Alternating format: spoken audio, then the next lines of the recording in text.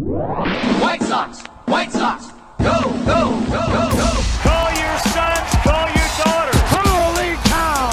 Carlton Prince has put the White Sox ahead. There goes number 400 for Big Fred. Barley picks a perfect game. His second no-hitter. You can't put it on the board. Yeah! Kaneko, grand slam. A White Sox winner and a world championship. Have all the fun you want, Tim Anderson. This one is done. Locked On Sox. The dynamic duo of Herb Lawrence and Chris Tannehill. Those two are like a tag team, you know? Come with me to the south side of Chicago. Hi, this is Jim Thome, and the best White Sox talk is on Locked On Sox podcast with Tanny and Herb. Hello, and welcome back to a glorious Locked On Sox. I am Herb Lawrence. With me, as always, after a great victory over the Royals, the hated Royals, 3-2, is Chris Tannehill. That's right, Herbie. It is a great night tonight. They didn't whoop them every time, Tim Anderson. Well, I just want to whoop them every time, clown. But they did win, Bill Walton. The White Sox win. Print the banner. Line up the parade. Michigan Avenue on the Studs Terkel Bridge, Division Street.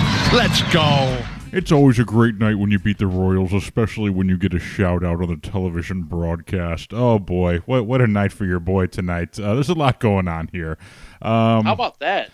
How about that, huh? That was quite a thing, wasn't it? You know, you're just sitting there, and you're trying to put your kid to bed, and your wife's laying there too, and you're kind of winding down, and you know, you're watching tensely because it's still a game with the Royals where so many terrible things can happen at one time.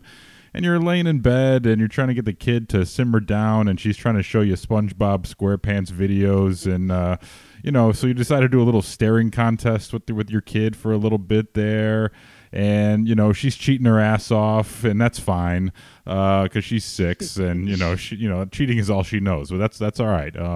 Cheating gets you far in life, just ask the Astros. So yeah. You're sitting there in bed, and you got the game on your NBC Sports Chicago My Teams app. You know what? I really don't want to get into it, actually. You know, enough about me. I don't even know if I can find it. I don't know if I can find it. Oh, wait, here it is. Subscribe for free, which is always good, wherever you get your podcast. I mean, if you get it at the store, if you get it at the cleaners, doesn't matter where you get it, but it doesn't cost you anything, which is the best news. Where do you get podcasts? I think your ringtone's going to be subscribe for free. I like that. Yeah. Good. Where do you get podcasts? You download them from the App Store, the Google Play Store or the App Store on Apple? That explains it. Yeah, you can use a podcast app. Why do you set me up for these things? All that happens is we become talk radio drop-ins again. We're hot buttons on talk radio. Chris Tannehill loves it more than anything in the world. Goddamn right. There's Evan Marshall getting loose. Can you believe we're 10% of the way through the season already? So great, 10% into the season, and what's the deal? I got to wait this long for my shout-out, Benetti? What's going on? We're 10% into this bad boy already. No, that's inexcusable, Jason. Appreciate you, but come on. We're already in August here by the time you guys listen to this. So, yeah, that was cool. It was a very cool moment, and obviously my phone and Twitter was blowing up after that, and I did lose the staring contest to my daughter there.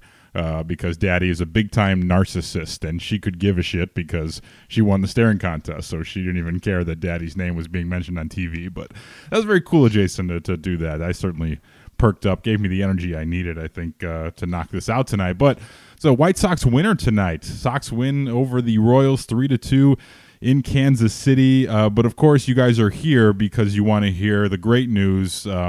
Big-time sports story today. Of course, that would be Illini guard Ayo Dosunmu is going to return to the Illini next year. Go ahead, Herbie. I know you want to get that off your chest. Close enough, but yes. How do you say it? It was Ayo Dosunmu. No, I like Ayo. Like I like Ayo, like Omar. Ayo. Ayo. I like that better. Don't make me come back. You got them honey nuts. But yeah, so I know you're excited about the Illini tonight. Big night, and also Kofi Cockburn, which is a name, not a condition. Kofi Coburn is coming back as well, right? Big night for the Illini. He's going to make his announcement tomorrow, but this is not locked on Illini. I'm sure somebody has that locked on. If they don't, I'll take that job if you're listening, Mr. Locke.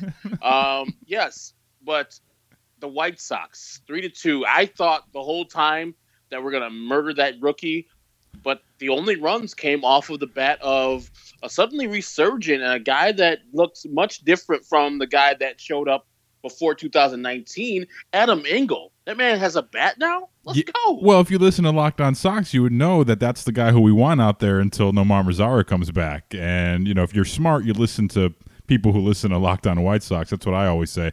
But Herb, before we continue on here, I just want to take a time out and sing God Bless America. Why do you hate America? On a Friday night, it's their home opener. With no crowd. Who the hell are they singing for? The players? They don't give a damn. You tweeted out the word "why," and I knew exactly what you were talking about, even though I was watching on a little bit of a delay. So because I watch on the app, so I went back to Twitter and I saw you tweet this word "why," and I knew exactly what you were talking about.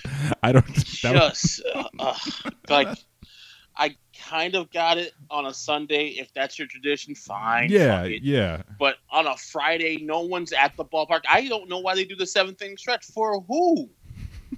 Why? Don't act like this is a regular year. Let's just play baseball. Wait. I know Cubs want to play their damn song with a guy that's been dead for 22 years, but I find that morbid. Just play baseball. No one's stretching. The players are in great shape. They don't need to stretch. They stretch it before the damn game. Play ball. Wait till they shave the innings off the regular games, not even the doubleheaders. Wait till we're like in the middle of August and, they're doing the 7th-inning stretch in the 3rd inning. Just wait till that happens. Then that gets really clunky. Really muddies the waters for that one. But a lot to break down tonight. The Sox 3-2 win. The lone scoring output by Adam Engel with the 3-run bomb early, and I thought that would be a good indicator. The Sox had a good inning in the 1st inning, but Jose Abreu grounds into the double play. You have TA leading off with a double, then Moncada with a walk, and then Abreu kills the rally off there. I thought more runs were coming, no doubt, but all that matters is the one in the win column. That's the only stat that matters tonight. But I want to talk about, obviously tonight's the debut of 2018 top draft pick Nick Madrigal, and it was cool, but we can't talk about him without talking about everything that went into the decision of calling him up tonight. And I guess I'll just say the floor is yours, because they said that he wasn't ready. They sent him to Schaumburg to get better. To do what in Schaumburg exactly? I don't know. Maybe go to Legoland. Which is it's a cool place if you have a kid, but it's very expensive. I like the Lego construction of Soldier Field, because they even paid attention and they had a little mini guy, a little Lego parabolic mic man by the end zone, which I was all over that shit. I was like, yeah, that's my guy, Little Z down there. Exactly. So you can maybe do a little Medieval Times. Maybe he got better there as a person, but they're not even doing that, I don't think, with social distancing. Is Medieval Times, did they get is that a thing still? I don't know. I don't know if that's I drive down 90 all the time. No, but is it open? Is it open though? I don't think it's open. I wouldn't go to the indoor tournament, dinner and tournament with big ass turkey legs served up by people. Yeah, horses are going around charging people and shit, and that's what they do, right? Horses attack people. Yeah, exactly. It sounds like a great time, really. I guess if you have enough alcohol, anything could be a great time. I've got a little glass of whiskey here tonight to celebrate the White Sox victory. So Nick Madrigal wasn't good enough to be with the team a week ago. The Sox, they start off slow, and all of a sudden he's good enough. I said I wanted to wait to see how this plays out, wait to see how things unfold with the season, what they do with a possible contract extension. I wanted to see all things play out before I jump to any conclusions. And today I can tell you that it seems like this was merely a service time game. So the floor is yours, Herbie. Your thoughts on Nick Madrigal all of a sudden being good a week removed from not being good. So I know that the service time issue is more like a 6-game. If you miss 6 games, you cannot accrue another year. So in essence, Nick Madrigal is here for 7 years, this year plus 6 more. And I get it, guys. 7 is larger than 6. And the Chris Bryant, Barry Rosner, who pointed that out to us a couple of years ago, thank you very much for that. those years, you might have the excuse of, okay, cool, send that guy down to the minor leagues where he's playing actual baseball games against other teams who are trying to get him out, and he can field the ball, he can hit the ball, and be in competition. You could see progression by him playing those games. And the players that previously got service time manipulation, Chris Bryant, it would have been Eloy if he didn't sign the contract extension. Same thing with Luis Robert. Those players, if they max out at their potential 6 years out of the rookie year, they're gonna have a contract that is gonna be dumb. It's gonna be Mookie Betts style. Maybe not to that level, but high as hell, where you're like, oh man, I got to compete with a bunch of other teams and pay this dude $200 to $300 million for the life of the contract. Nick Madrigal, firstly, is going down to Schaumburg for 6 days. As I said on Lawrence Holmes' show, nobody in the history of ever has gotten better by going to Schaumburg. So I don't know what he did down there playing games versus 15 of his minor league teammates, just fielding ground balls, hitting BP. I don't know how they got better. So this is clearly a service time manipulation game. And the guy that you don't have to do it to, because the guy, if he hits his ceiling, and he is Dustin Pedroia or Jose Altuve, the contract still isn't that prohibitive to say, oh man, we cannot afford this man. At the end, you actually want him to be that guy. And I see, as Rick Hahn is so good at doing, him signing a 3 or 4 year, or into his 3rd or 4th year, a contract extension before he even hits arbitration. So I think this is null and void, and you wasted 10% of the season with Lurie Garcia and Nicky Delmonico in this lineup, who are backups. Fine backups, but not starters. Nicky Delmonico started 5 straight games, and he hadn't seen the field since then. Lurie came in today after Timmy got hurt, looked good, had a single, but he is a backup. He's a perfect 5th infielder, perfect 4th outfielder. Nick Madrigal was one of your top 30 players when you broke camp last week. He should have been on the team initially. I'm glad he's on the team now, but for people who are carrying water for the White Sox, saying who cares and blah, blah, blah, you have to hold their feet to the fire when they mess up. And this is a mess up. This is a clear mess up. I don't know if it's from Jerry or Kenny or Rick, but whoever did it, or Rick Renteria, but whoever did it, know that they did something that was really dumb. It's penny wise, but pound foolish. You send a bad message to the rest of your minor leaguers. Hey, this is the game we're going to play. No matter if you've earned it, no matter what you've done on the field, we're going to play this game with you. And as soon as we can bring you up and get that extra year from you, we're going to do it. And Nick Madrigal said he was pissed. He shunned Ricky Renteria when Ricky Renteria told him he's going down to AAA or going down to Schaumburg. He just bounced out and didn't give him a handshake. That man was pissed. And in his Zoom conference today, he said he was pissed. And he said, you know what? I can't take that attitude of being pissed, which I was initially, into what I am right now. I just got to forget about that and go and move on. So you already engendered bad will with one of your players by a move that he knew and everybody on that team knew was a service time manipulation. So it's just garbage. I wish they would work better. I know every team in the majors does it, whatever. This team is the one I cheer for. This team shouldn't be doing dumb shit.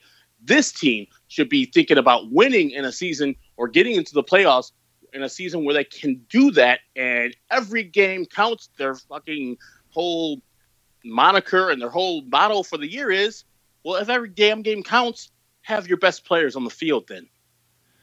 Yeah, there's a lot going on here, and it doesn't add up to me still. First of all, I want to ask you,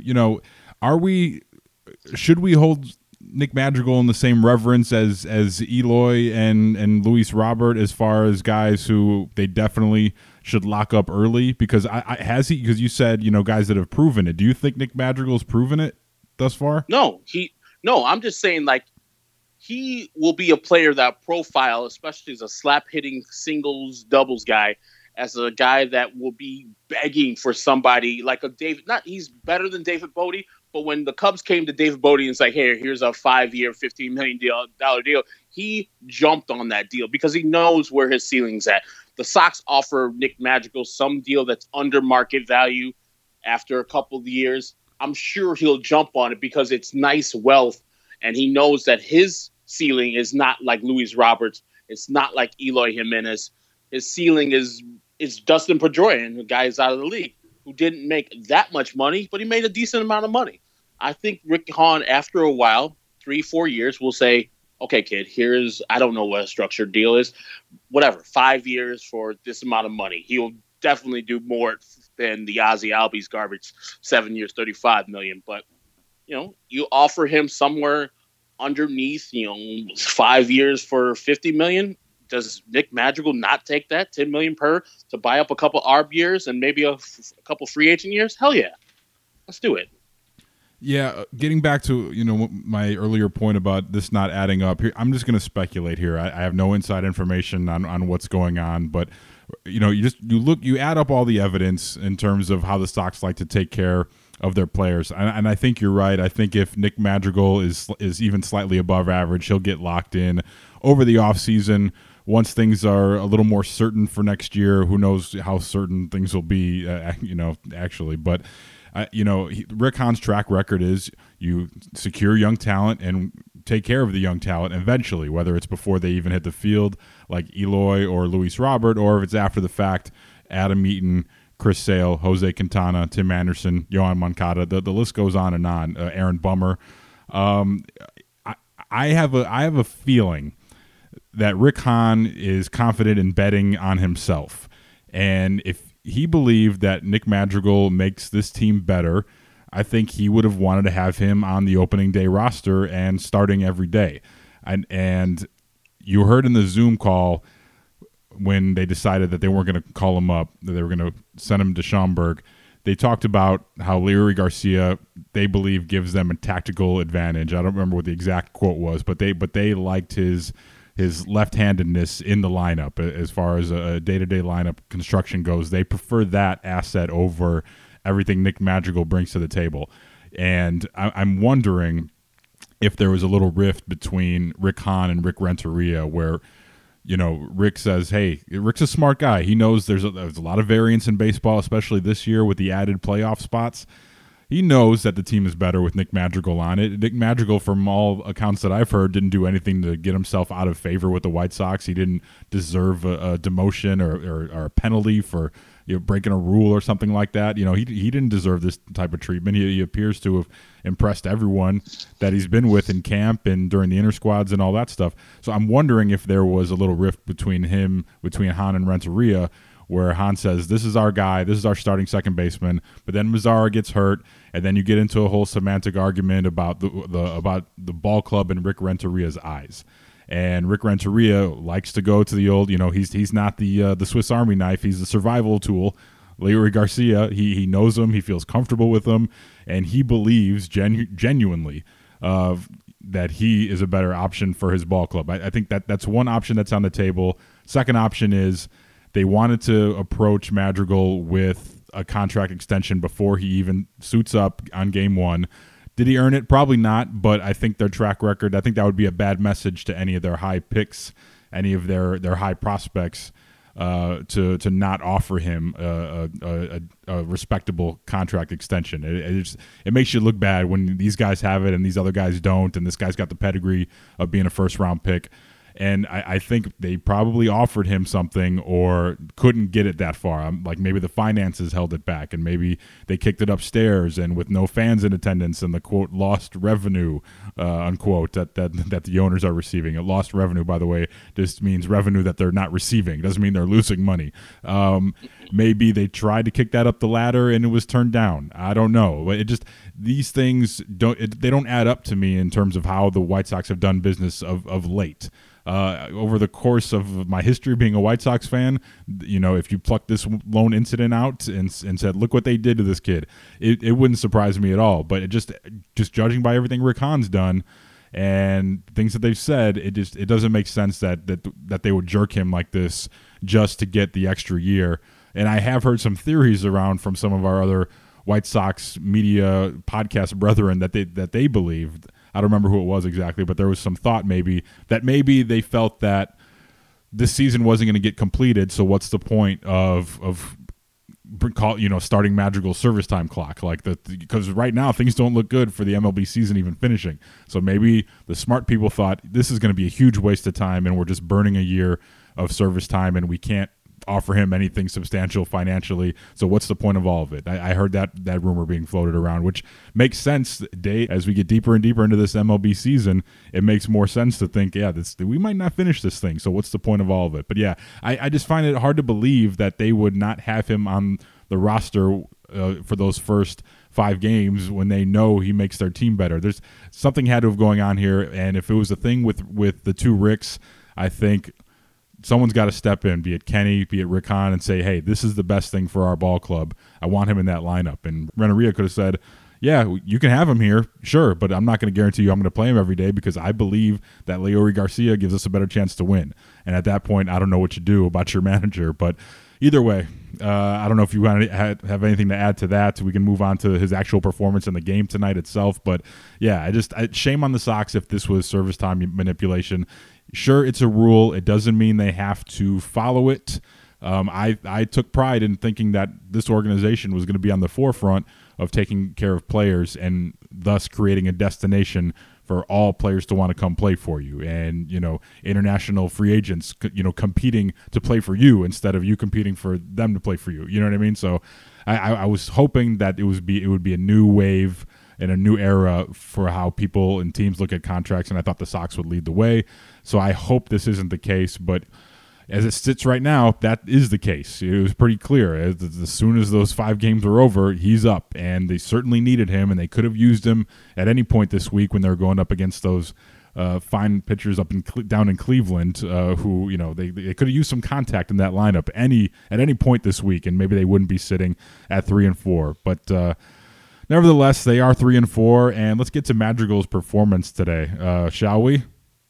Yes. Okay, so Nick Madrigal, it was funny seeing him in the on-deck circle before his first at-bat. Of course, the Royals had the cardboard cutouts of the famous Royals of years past, which is really weird. They couldn't get fans or people, but they did have cardboard cutouts of Pat Mahomes was up there. They had their mascot Slugger, I think is their mascot. Like I said, Pat Mahomes was there because he is he's an owner now. He's part owner. He's got a stake in the team. That happened this week. If you missed that, Pat Mahomes purchased a piece of the Royals, so now he's on their board for ownership. I was hoping they've had a cutout of O.J. Simpson dressed up as Pat Mahomes, but that wasn't there. They did have a cardboard cutout of your guy, Marlins man. I did see that some bitch.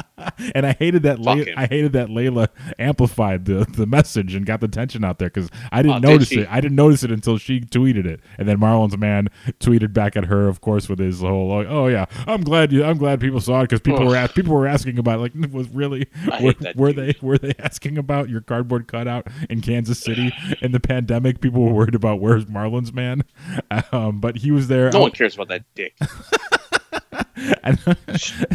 Look at me, dick. Yeah. And then I was thinking about other cardboard cutouts they could have had out there of former Royals players, like former Sox killers. You get Billy Butler's cardboard cutout out there. He was there.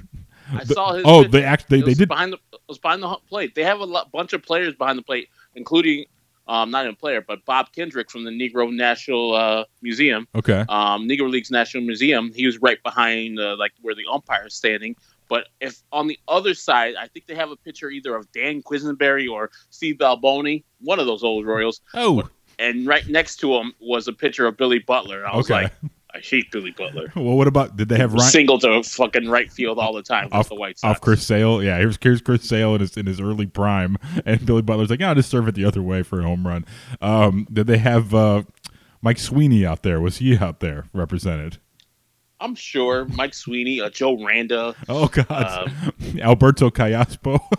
Yeah, Joe Randa's cardboard cutout got a triple today versus the White Sox, and they couldn't do anything with it. Who else could they? Unieski Betancourt, did he have a cardboard cutout out there? But anyway. Go to school, a lot of Unieskis. Oh, definitely. So it was funny to see Nick Madrigal out there, getting ready for his first plate appearance in front of a cardboard cutout of a Star Wars stormtrooper. But such is life in 2020. So in his first at bat, he kind of gets this half swing ground out to second base. It didn't hit it very hard. An exit velo. That's velocity for all you oldsters out there. 59 exit velocity, and then his didn't look really impressive off Chris Bubich. And then his second at bat in the fourth, there was a force out to shortstop. He hit that one a little bit harder. 99 exit velocity on that one. And ultimately, he reaches in the top of the seventh on a fielding error by Mondesi, and he has the presence of mind to go to second base on the errant throw, which was good. But then it was a big no-no for little Nicky out there tonight. He decided to test the arm of a Gold Glover, Alex Gordon, who was throwing to one of the best defensive catchers of our generation, Salvi Perez, and that matchup wasn't. That's on Nick Capra, though. Nick Capra knows who the fuck is in left field. Alex Gordon might not hit, but the one thing he could do is field and throw. And that throw was accurate. It was right on the money. Salvi Perez pretty much put the glove in front of the plate, and Nick Madrigal touched the glove. That's not Nick Madrigal's fault. He knows that Alex Gordon's good if he's watched baseball any time in the last 10 years. But he's trusting Nick Capra, waving Nick Capra for that. Yeah, he's got to make a perfect throw, but that's one of the best things. That's what he has in his toolbox, is a great arm and great fielding. And so that is always on Nick Capra or Wavem Wendell Kim or whoever you want to have out there. Brendan's guy, Jeff Cox. There. I mean, he has good speed, but also, come on, Maikel Franco's already in his way, like any good third baseman does, tries to obstruct the route of the guy coming from second to third going home. Maikel Franco did a great job without getting in his way totally, but slowed down his route a little bit. And then you got a cannon arm from Alex Gordon. Come on, that is on Nick Capra. I'm not going to blame the Rook on that. So 0-for-3, Nick Madrigal goes tonight, but the defense looked pretty crisp and clean, man. Like he's a smooth operator over there at second base. Quick release. What did you think of his performance in general, and especially on the defensive end, is what I like tonight? Kid's smooth. I mean, the one thing I think he could have helped with, and I think you spoke to this either on the air today on the Mac and Parkin show or here, is that he puts bat on ball and he gets contact. Weak contact with that first one, the swing, but rocket contact the second time, and the third time put the ball in play. That's what we could have used last week when we're going against these filthy pitchers. And with the guy throwing 100, the bat in the seventh inning, he still batted that ball up and almost got a hit right up the middle at Alberto Mondesi with the errant throw, which I thought it should have been a hit. He's ranging far to his left and going opposite way of his throw. It's a tough play. The Kansas City scorer is a little tough on Nick Madrigal, but the presence of mind of, like you said, to recognize that ball's past him and then get the second real quick. So I thought he was really smooth with the bat. The results weren't there, and the defense, as a minor league Gold Glover last year, was as expected. Balls were hit, and I thought that would eat anybody who was a youngster, or as you saw Tim Anderson today. Ooh, we're good. Tough day on the field, the whole day, but no problems today at all for Nick Madrigal on the fielding side. He was smooth as hell. Absolutely not, and it was really cool to see how they did the look-ins with his family. Like, it must really suck. And I know the Cespedes Family Barbecue Twitter account is tweeting, guys who are making their major league debut and where they're from. They're doing something cool so everyone can see, because their friends and family can't go to games and see them in their first major league at bat or first major league outing as a pitcher. So that's one of the things that sucks about this year, but also I felt like we got a closer look, a nice intimate shot of the Madrigal family as they're sort of riding the emotional roller coaster of Madrigal's first everything out there. I thought that was really cool. A job well done by NBC Sports Chicago tonight, showcasing the Madrigal family. But yeah, I mean, just making contact, good things happen with that third at bat where he reaches on the error. ultimately he winds up at second base and he nearly scores. You know what I mean? That's one of those things where, maybe he gets a pass ball, and he advances to third, and then, maybe the sac fly brings him in. You know what I mean? Like, that's something that they could use against, guys like Shane Bieber the next time they face him. You know what I mean? Like, they're going to need that type of presence to sort of balance out that lineup a little bit. So, yeah, I'm glad he's here finally. We get to see him, and that gets to be done with, and then maybe tomorrow he can just relax a little bit. I don't know if he had nerves. I think maybe in that first at-bat for sure. You don't see a guy like him sort of take a half-ass swing like that, but especially off a guy that was just fresh off of single A. But, yeah, I'm just glad we can put that behind us, and, hopefully he pans out and they work out a friendly contract for the kid, and he ends up performing well this year, and we get to see him every day. Just put him in there every day and let him sink or swim. Moving on to other things that were important in the game tonight. Tim Anderson did exit, as you mentioned earlier, with a right hip soreness. So I haven't seen any updates about that, so hopefully he'll be ready to go tomorrow. Tim, he's starting to swing the bat again a little bit. He had that leadoff double in the first inning. But Tim forgot to bring his glove to the park tonight, Herbie. It was real tough to see him revert back to his 2019 form, because what you said the other day, his footwork looked exceptional the other couple of days in Cleveland and in the first series in Chicago. But today, I don't know if the first ball that he kind of messed up made the second and third balls kind of look weird, because he left the game eventually with a right hip soreness. So maybe because he just looked lost after that first one. He looked like his footwork wasn't right. He wasn't feeling as he usually would, like the smooth as silk guy that he usually is. I mean, he didn't look like, when he was making errors last year, I thought most of those were like the throwing errors. He wouldn't get his footwork down to get the throw off correctly, and so the throw would be errant. It just seemed like, or carelessness. Were just, what is that? Or carelessness, like, when it slides under the glove, you know what I mean? Like, or he made one the other night where it just like slid under the glove, and he could have had it if he would have gave himself a little bit more time, stuff like that. Errors out of youth and carelessness and trying to be too cute with it. You know what I mean? Usually it's not physical errors with him in terms of fielding anyway, So yeah, I don't know if he was hurt when he got hurt, and if that affected, or maybe he got hurt on that second error. Where the grass kind of came up. Yeah, it was weird. It was not Tim like. That's what I was like, that is weird. When he did the second time, I was like, there's something off. And then when Leary pinch hit for him, and I was like, what's wrong with Timmy? Because there's no way Rick's gonna, even though Rick's a bad manager, and put those in quotes, I know Rick wouldn't pinch hit for Tim Anderson, his number one hitter, literally in the lineup. So right. I knew Tim was feeling some sort of way, and for his sake, he's back in the lineup tomorrow, feeling good and hitting against the Kansas City Royals, because he did the double to start the game off and then a single right after that. He loves hitting against the Royals. He loves them. He does. He loves whooping their ass every time he plays them too. And certainly I love the idea that the White Sox have a guy that can torture the Royals for the next decade. They've certainly had their share of guys that torture the White Sox. So hopefully Timmy continues that trend. Some other encouraging things tonight. We'll start with Dallas Keuchel, who literally duplicated the outing he had last time out against the Twins. 5 innings pitched, 7 hits, 2 earned runs, 1 walk, 2 strikeouts. Looked okay. The control wasn't the best. He wasn't the most crisp tonight, but he held the Royals down early after the Sox jumped out to the early lead, which was huge, because how many times have we seen that at that ballpark where you can't keep a lead, or the Royals jump on you quick with all that speed they have in their lineup. He couldn't figure out, didn't have a book on that McBroom kid. So maybe that was getting loose. Yeah, maybe we have a scouting report for him tomorrow. See how that goes. But game balls tonight to the bullpen once again.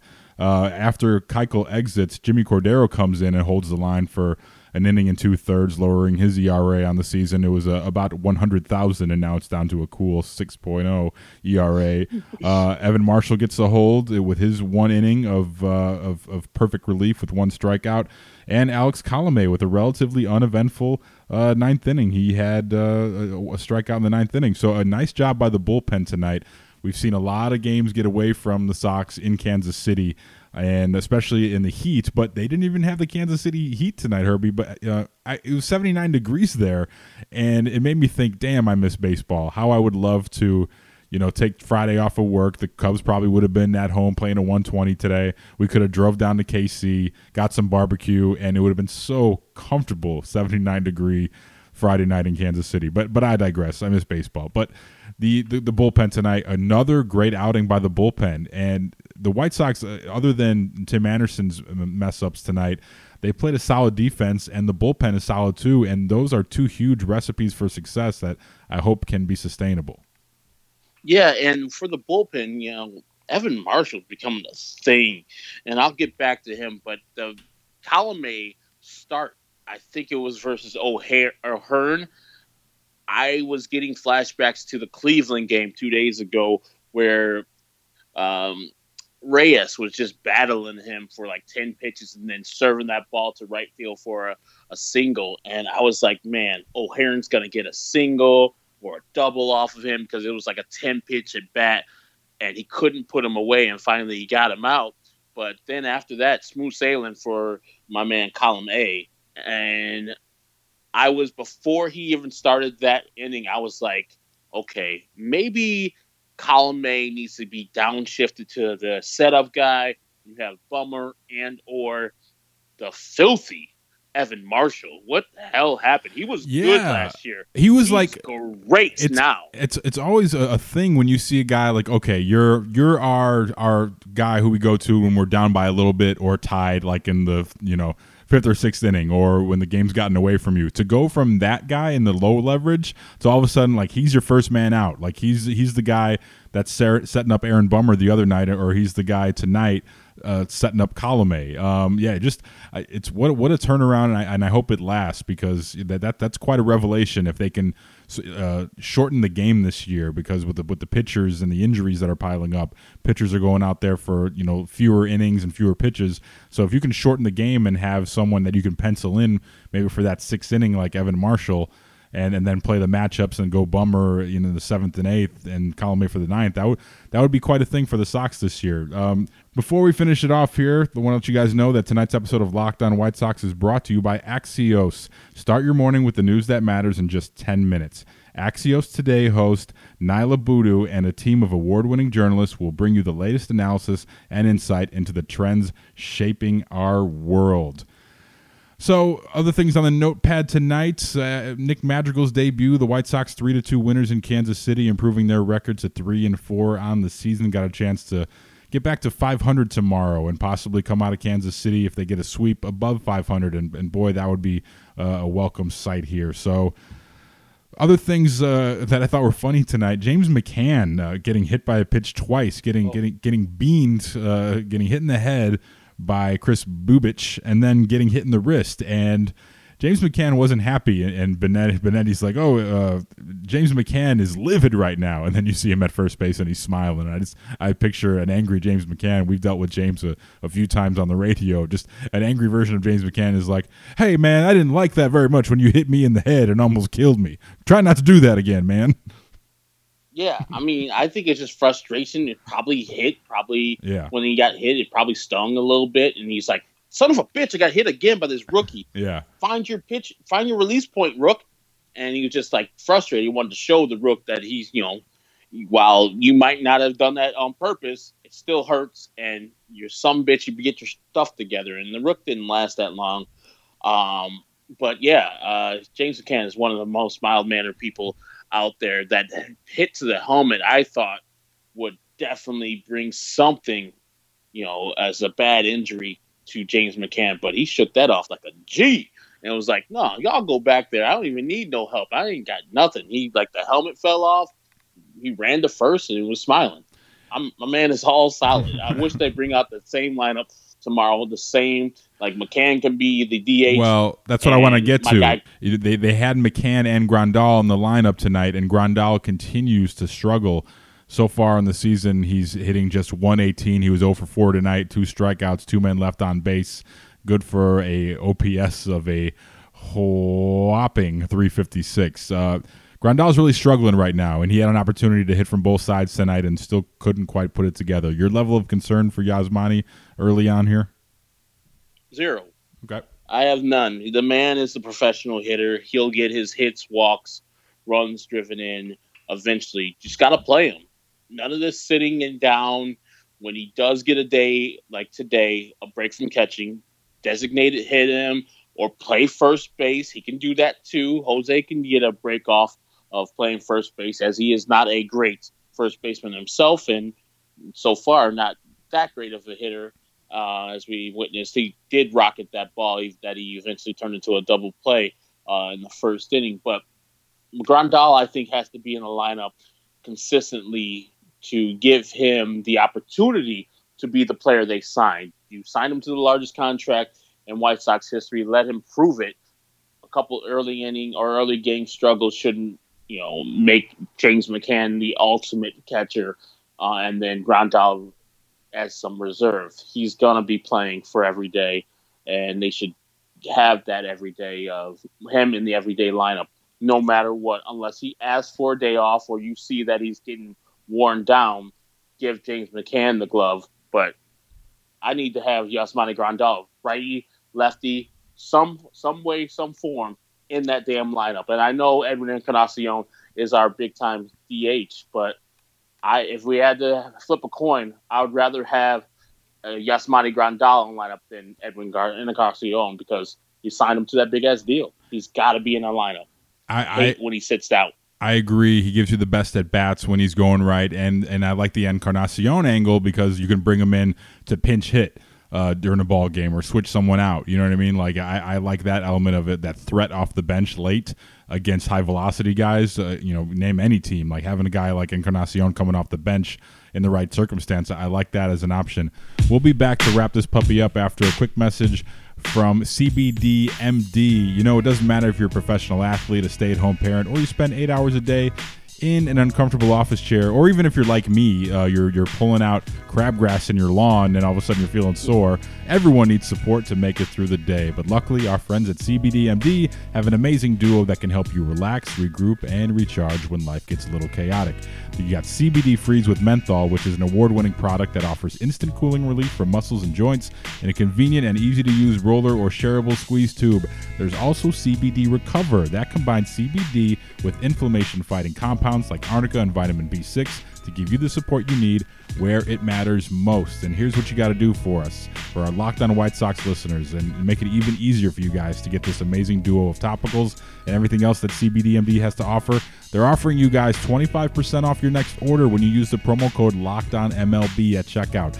Once again, that's CBDMD.com, promo code LOCKEDONMLB for 25% off your purchase of superior CBD oil products from CBDMD. It's a White Sox winner tonight in Kansas City, 3-2 over the Royals. And that does it for us tonight, I think, Herbie. And stay tuned because we still have episode 2 of Locked On Luis Roberts. And right now he's played a full week in the big leagues. We got lots to cover. His first hit, his first home run. And he's starting to get a little national media attention. So we'll get to that most likely tomorrow before the week's out. And, of course, we have Mailbag Monday. And how can they get a hold of us on the mailbag, Herbie?